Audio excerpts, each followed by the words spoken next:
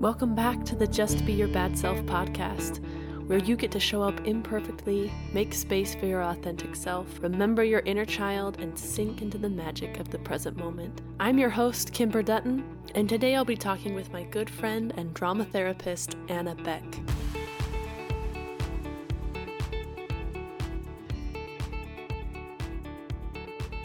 Anna believes in and celebrates the innate power of the arts to express and heal, and believes vulnerability is key to healing and connection. As a drama therapist, she provides coaching and experiential workshops to facilitate this healing. You can find Anna singing loudly in her car, having impromptu kitchen dance parties, or taking a midday nap. Listen closely, you are going to love this conversation.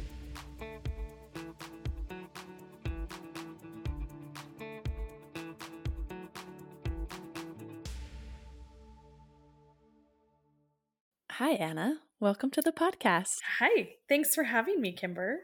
Go ahead and tell us a little bit about yourself, what you do, whatever comes to mind, and we'll start chatting. Sure. So one of the things that I do, a big part of my life, is I'm a creative arts therapist, and I specialize in drama, so drama therapist specifically. And I work with adolescents who have experienced extreme trauma or attachment issues and who are acting out in unsafe ways with the understanding that those behaviors are coming from a need to communicate the hardships and the pain that they've been through. So I'm a big believer in the power of the arts to heal, all arts to express. And then I'm a wife and a mother, which is pretty cool. I've got 4 kids and I love to exercise and I love to read and I love to nap. And I love to eat food, and that's pretty much me. I love Taylor Swift. Yes, you do. And you love Crocs? Is it Crocs that you love? Crocs. I love Crocs. I love musicals, but I think what you're primarily asking about is the work that I do. But I really want to say, first of all, that I have really appreciated that you've started this podcast and the community you're creating, basing these conversations around authenticity and people being themselves and loving the things that they love, whether it's Taylor Swift and Crocs or pumpkin spice or Marvel movies, whatever it is. So I think that's really cool. Yes, I'm definitely a pumpkin spice girl, so haters can hate. I don't even care. Love pumpkin spice. Well, let's talk a little bit about your story and why you chose this field and maybe how arts have helped you heal or express yourself in an authentic way. Yeah, that's a great question, Kimber. So when I grew up, well, it's so interesting how we have these life stories and we maybe don't see the connective pieces until we've gone through them a little bit. But when I grew up, my parents, there was my older brother and then my parents decided to adopt 3 kids at one time. They were a sibling group of 3.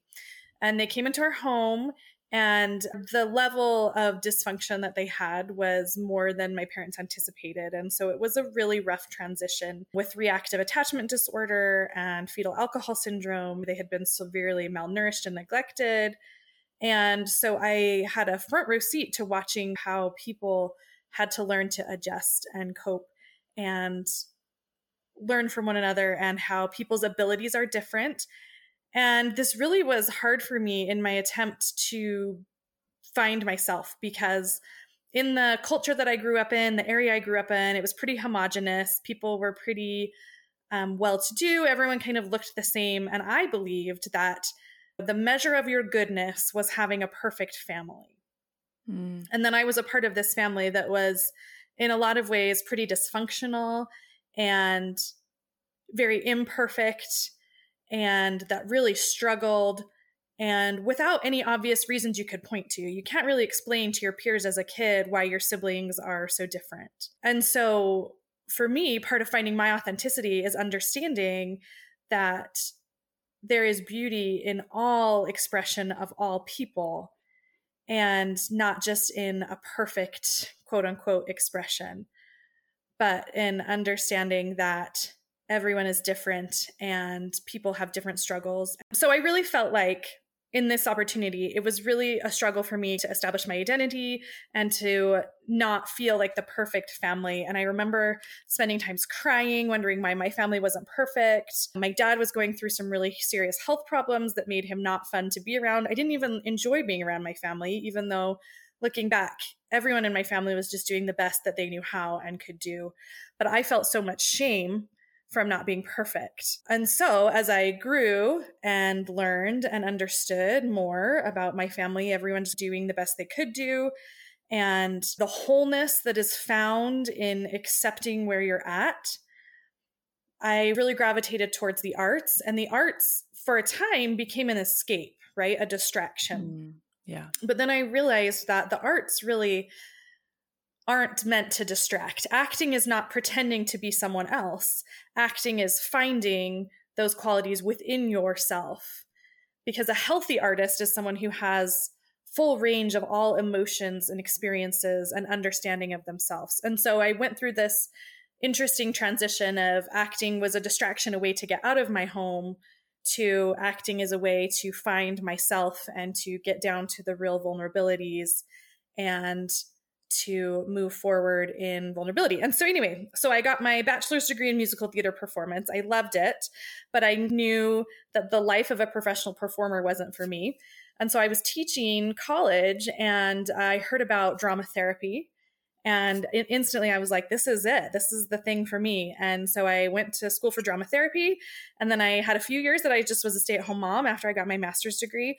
But then this opportunity opened up. And it's been so interesting to think that I am now helping the types of kids and families that I came from. I am now doing the work that I needed to do when I was a kid, but wasn't always able to, didn't know how, didn't have the right resources.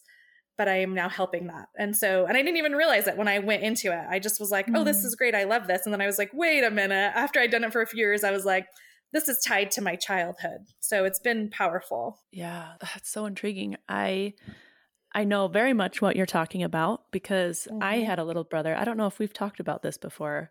I had a little brother that was adopted, came from a very traumatic background. And there's quite a big age gap between he and I. So I don't feel like it had the same effect on me. How close are you to your 3 siblings that were adopted? So there's the 5 of us within a 4-year span. Wow. So very close.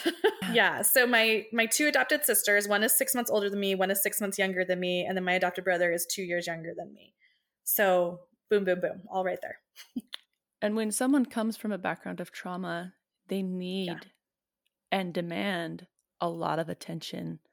So you probably felt, I don't know, lost. I think for me, it wasn't about that I didn't get the attention, but it became, I didn't understand why it wasn't working. Like, why couldn't I always wanted a sister. Great. I was getting 2 new sisters. Why couldn't I have that sisterly connection that I really wanted with them and understanding that and that shame piece of, again, well, families are supposed to look like X, Y, and Z. If my family doesn't, what's wrong? And obviously that was never anything my parents said or never anything that was told to me explicitly by any means, but that's how we internalize this piece of shame. And that's how we aren't our bad selves, right? That's how we learn to put on a face and protect ourselves instead of being authentic, because we think for some reason that if we're not like everyone else, we're going to be shunned. And that's a really challenging childhood belief to get over and to accept that even in your messiness, you are valuable. And I think one of my core values is really authenticity now, but it was and has been at different times in my life, appearing competent.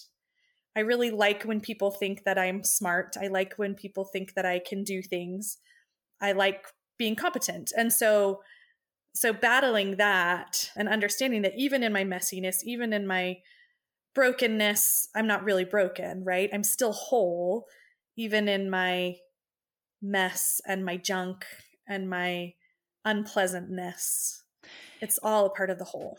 Right. Which is the whole point of what I'm doing is this message, right? Be your bad self, that you're worthy even in your messiness. But it's such a difficult thing to accept. It's much easier to say that and to preach that to other people, right? I'm doing this whole thing trying to teach other people this, but that doesn't mean I've totally got that down. It's really hard to accept yourself in your incompetence, in your imperfection. And so how do you do that? How do you teach other people to do that?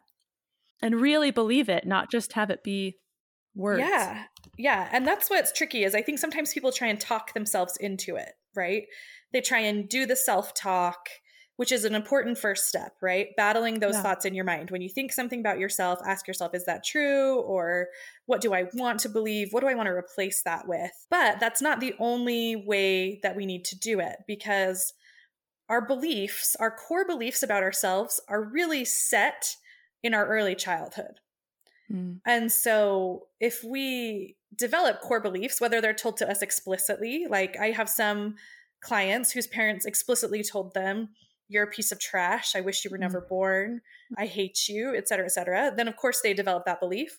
But even those of us who have really great parents who were doing the best they could might have implicitly gotten a message of, oh, I need to be happy, or, oh, I need to be skinny, or, you know what I mean? We may have implicitly, or, oh, I need to be perfect, or, oh, my room needs to be clean, whatever. So we have to not only fight those thoughts, but we have to go back to our nervous system, because under all our thoughts, there's another layer, and it's our beliefs. And our beliefs live in our nervous system, and you can't rationalize with your nervous system, right? So your nervous system is what tells you if you're safe or not.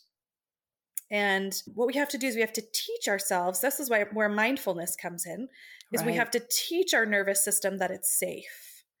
So we can't just tell ourselves, if we think a thought about ourselves, like if I think, oh, I'm such a bad mom, right? I can tell myself, you're not a bad mom, you're a great mom, you're doing X, Y, and Z. And that's really positive and the best place to start. But then I have to allow myself to feel that.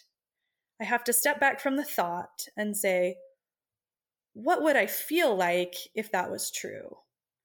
And let the emotion come as well, because our thoughts and our emotions are so inextricably intertwined. So we have to not just think it, but feel it.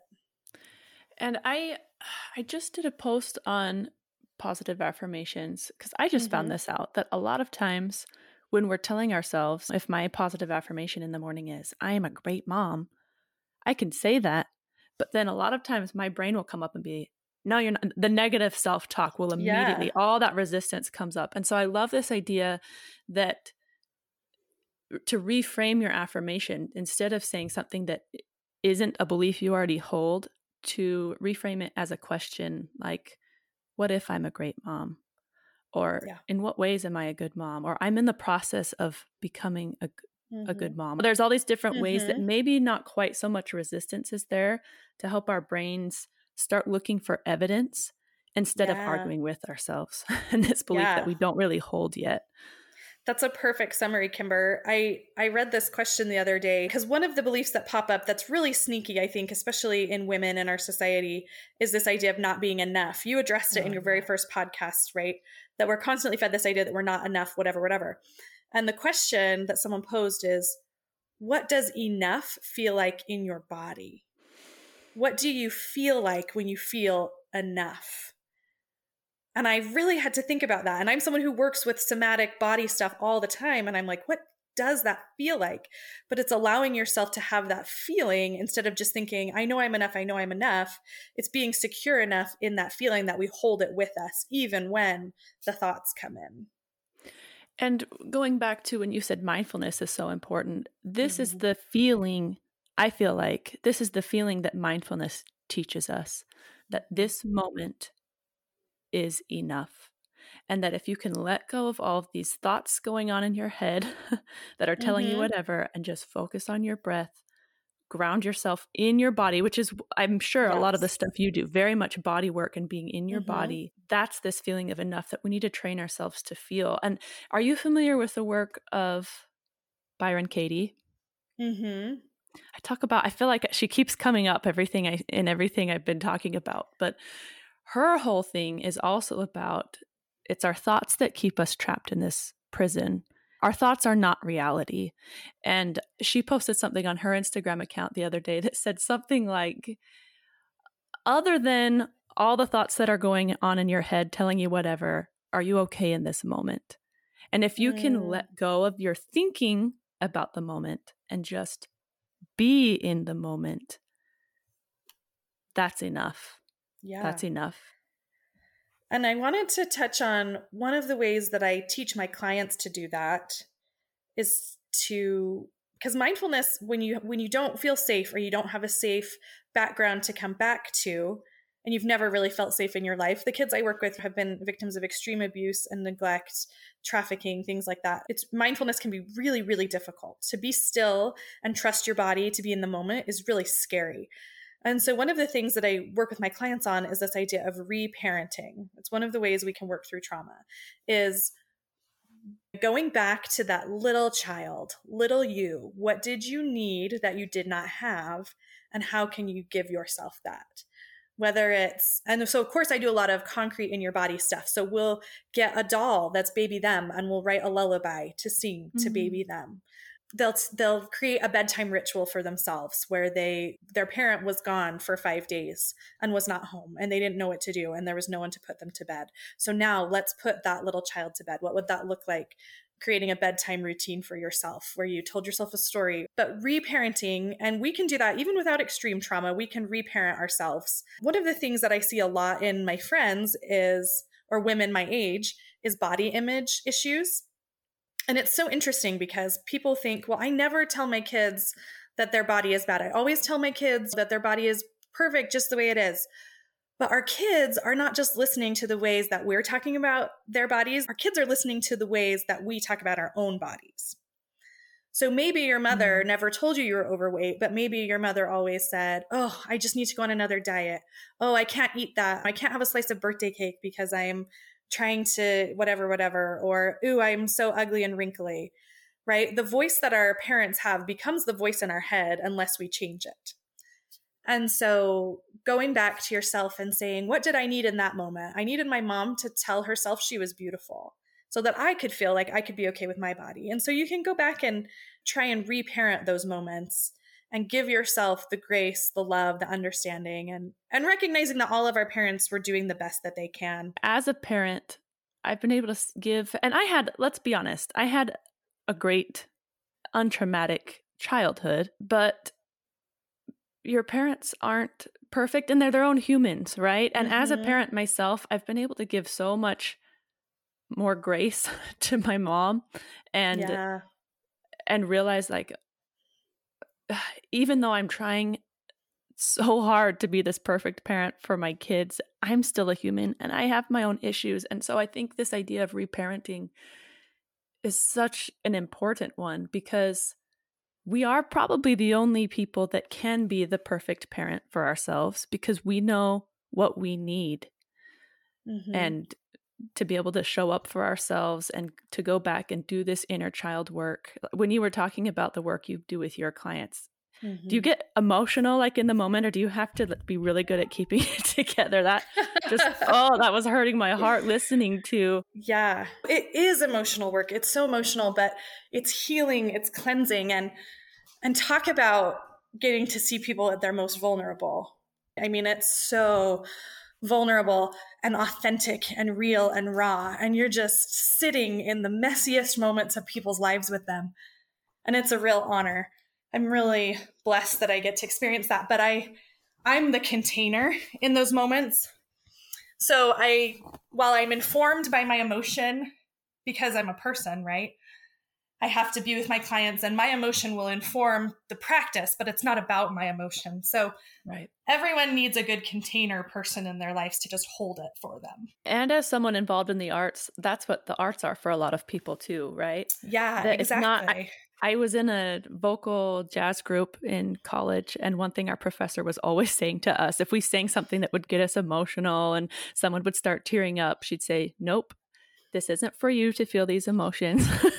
You're here to allow someone else to feel these, which sometimes the arts are good to be able to express and feel all the feels, but sometimes they're also there to be, like you said, a container for other people to experience this and get that growth. Yeah. And that's what's great about creative arts therapy is it's really process based. The process is more important than the product. And I think that's similar to the idea that you're putting forth here is it's not about what I come up with in the arts, it's about the process of me creating. And one of the things I've learned is that when people step into the role of a victim, whether they've been severely victimized or they've been so used to being victimized that they live in that role of victim, or whether it's a perfectly healthy adult who finds comfort in that victim role, the antithesis of the victim role is the creator role. And so, because a victim is stuck in what's wrong, and a creator is stuck in what do I want to see happen, right? The victim is stuck in anxiety. The creator is stuck in passion about what they're going to create. And so the arts is a really accessible way to step into the creator role because you literally are creating something, right? A song, an art piece, a poem. But in life, we are all creators. We can step into that role where things are not happening to us, but we are seeking what we want and actively working on creating that. Oh, I love that. I love that. The victim versus the creator. And that's a message that keeps coming at me from everywhere, right? And I think it's something that most people don't even think about. Have you heard of this book called The Courage to Be Disliked? It's a book based around Adlerian psychology, which Adlerian psychology, are you familiar with Adlerian psychology? Yes. It's very much about we are responsible for our own lives. And it's our thoughts and our thought patterns that put us where we are. And so many of us like to be the victim and blame everybody else. And, well, we had horrible circumstances and this. But the truth is, we can do that all we want. Being the victim isn't going to help us at all. Yes. But if we can take that next step into what am I going to do about it? Or what can I create? What do I want? And how am I going to get there? It's a total game changer. Absolutely. And that's not to ever minimize people who have been victimized, right? There's a difference between victimization when something happens to you and victimhood. Victimization is when something happens that is awful. And those are the clients I work with. And I would never diminish their pain or what they've been through, but they have the opportunity to choose to stay in that place of victimhood and to live the rest of their lives that way, or to say, that was awful and I am so sad and I'm in so much pain and I'm going to really feel that. I'm going to really experience that pain and that grief and that sadness. And then I'm going to decide what I want to do with those pieces.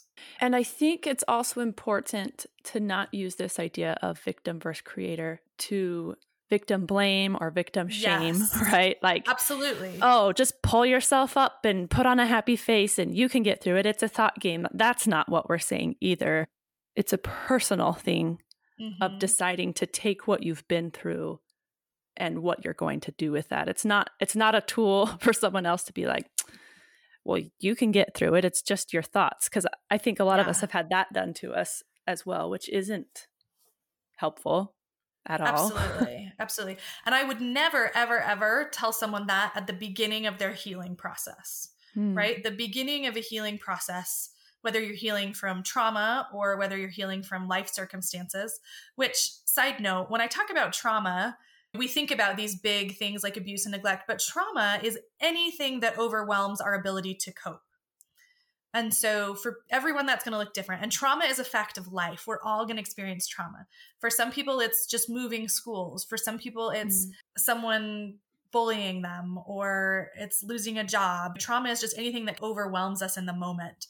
So it's a fact of life. And yeah, I would never use this at the beginning of someone's healing process. The first step is to feel what they are feeling, to grieve, to be sad, to be mad, to feel betrayed, whatever feeling it is, feel it fully before you can pick up the pieces and move forward. Just don't get stuck there is the goal.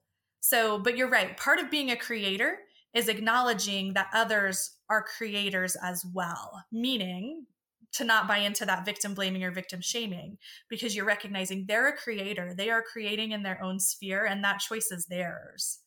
Yeah. So when you're working with your clients and doing your therapy, I would imagine that you come up against a lot of resistance. You probably have a lot of clients who don't even want to be there in the first place. How do you work with that? So resistance is one of my favorite things, actually. That's why I really like the population I work with. I work with adolescents that are inpatient. So they don't choose to come. They need to come because their behaviors are unsafe and they need a higher level of care. So understanding that, first of all, resistance is fun. Resistance is just protectiveness and playfulness. And I really genuinely believe that there is at least one road to everyone's heart. And I have the amazing opportunity to try and find that road.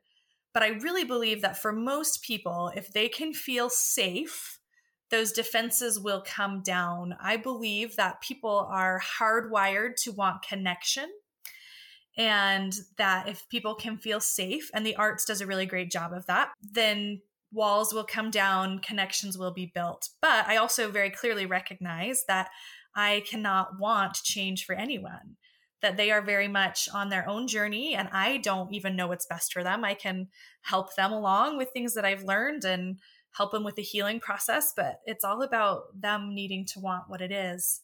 So you're just there and hold the space and love them where they're at, and when they're ready, they're ready.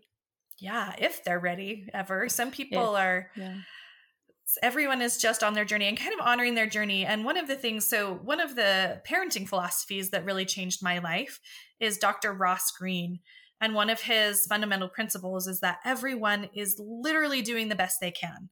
And people have a really hard time. They reject that idea. They're like, well, if I choose to stay in bed, am I doing the best I can? And I'm like, well, if that's all the energy you have, then yes. And doing the best we can doesn't look the same every day. Sometimes doing the best I can is cleaning my house. Sometimes doing the best I can is reading a book because I don't feel like cleaning my house. So this understanding that everyone is doing the best they can, and the behavior is just communication. So what are people trying to communicate with their behavior?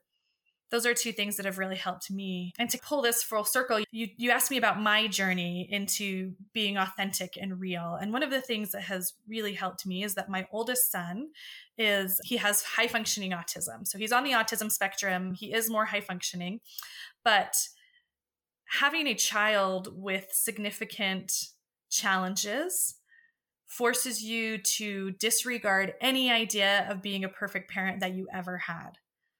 Like, my child would just have these full-on meltdowns, or he would lash out at other students, or one year he completely destroyed a classroom at school. And I used to think I was going to be this great mom with this great kid.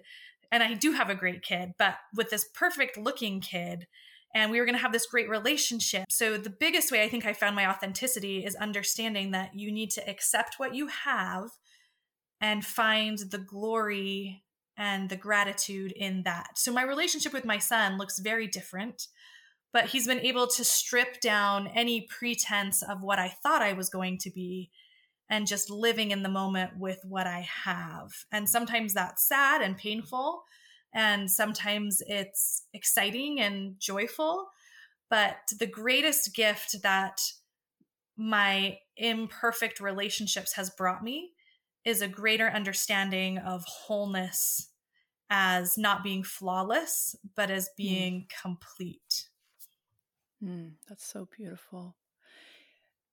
So if you have you've had so many great messages in this podcast, but if we're going to give one takeaway to those who are listening, or strategies of what they can do to reparent or go through this process of accepting themselves in their imperfection, what would that takeaway be? I think I would say that you are not what has happened to you. You are not what you have been through. You are who you are creating. And that vulnerability is a strength, not a weakness. And if you are looking for a way to tap into your vulnerability, to reparent, to give yourself more grace, start by creating small things, whether it's a painting, or maybe a painting's intimidating, whether it's singing in your car, releasing some of that emotion, whether it's creating a meal or creating a space or creating a relationship. Start by recognizing the ways that you create and enhance those.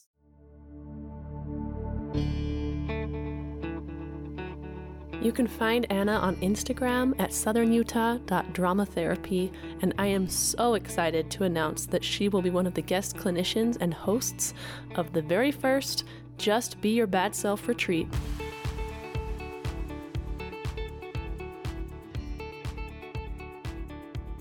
You can get more information about the retreat by following me on Instagram at justbeyourbadself, or by going to the website justbeyourbadself.com. Your invitation this week? Pay attention to the needs of your inner child and recognize the ways in which you are the creator of your own life. If you enjoyed this podcast and want to leave a review, subscribe to the podcast, or share it, as always, you have my heart. That's it from me. Now, just be your bad self.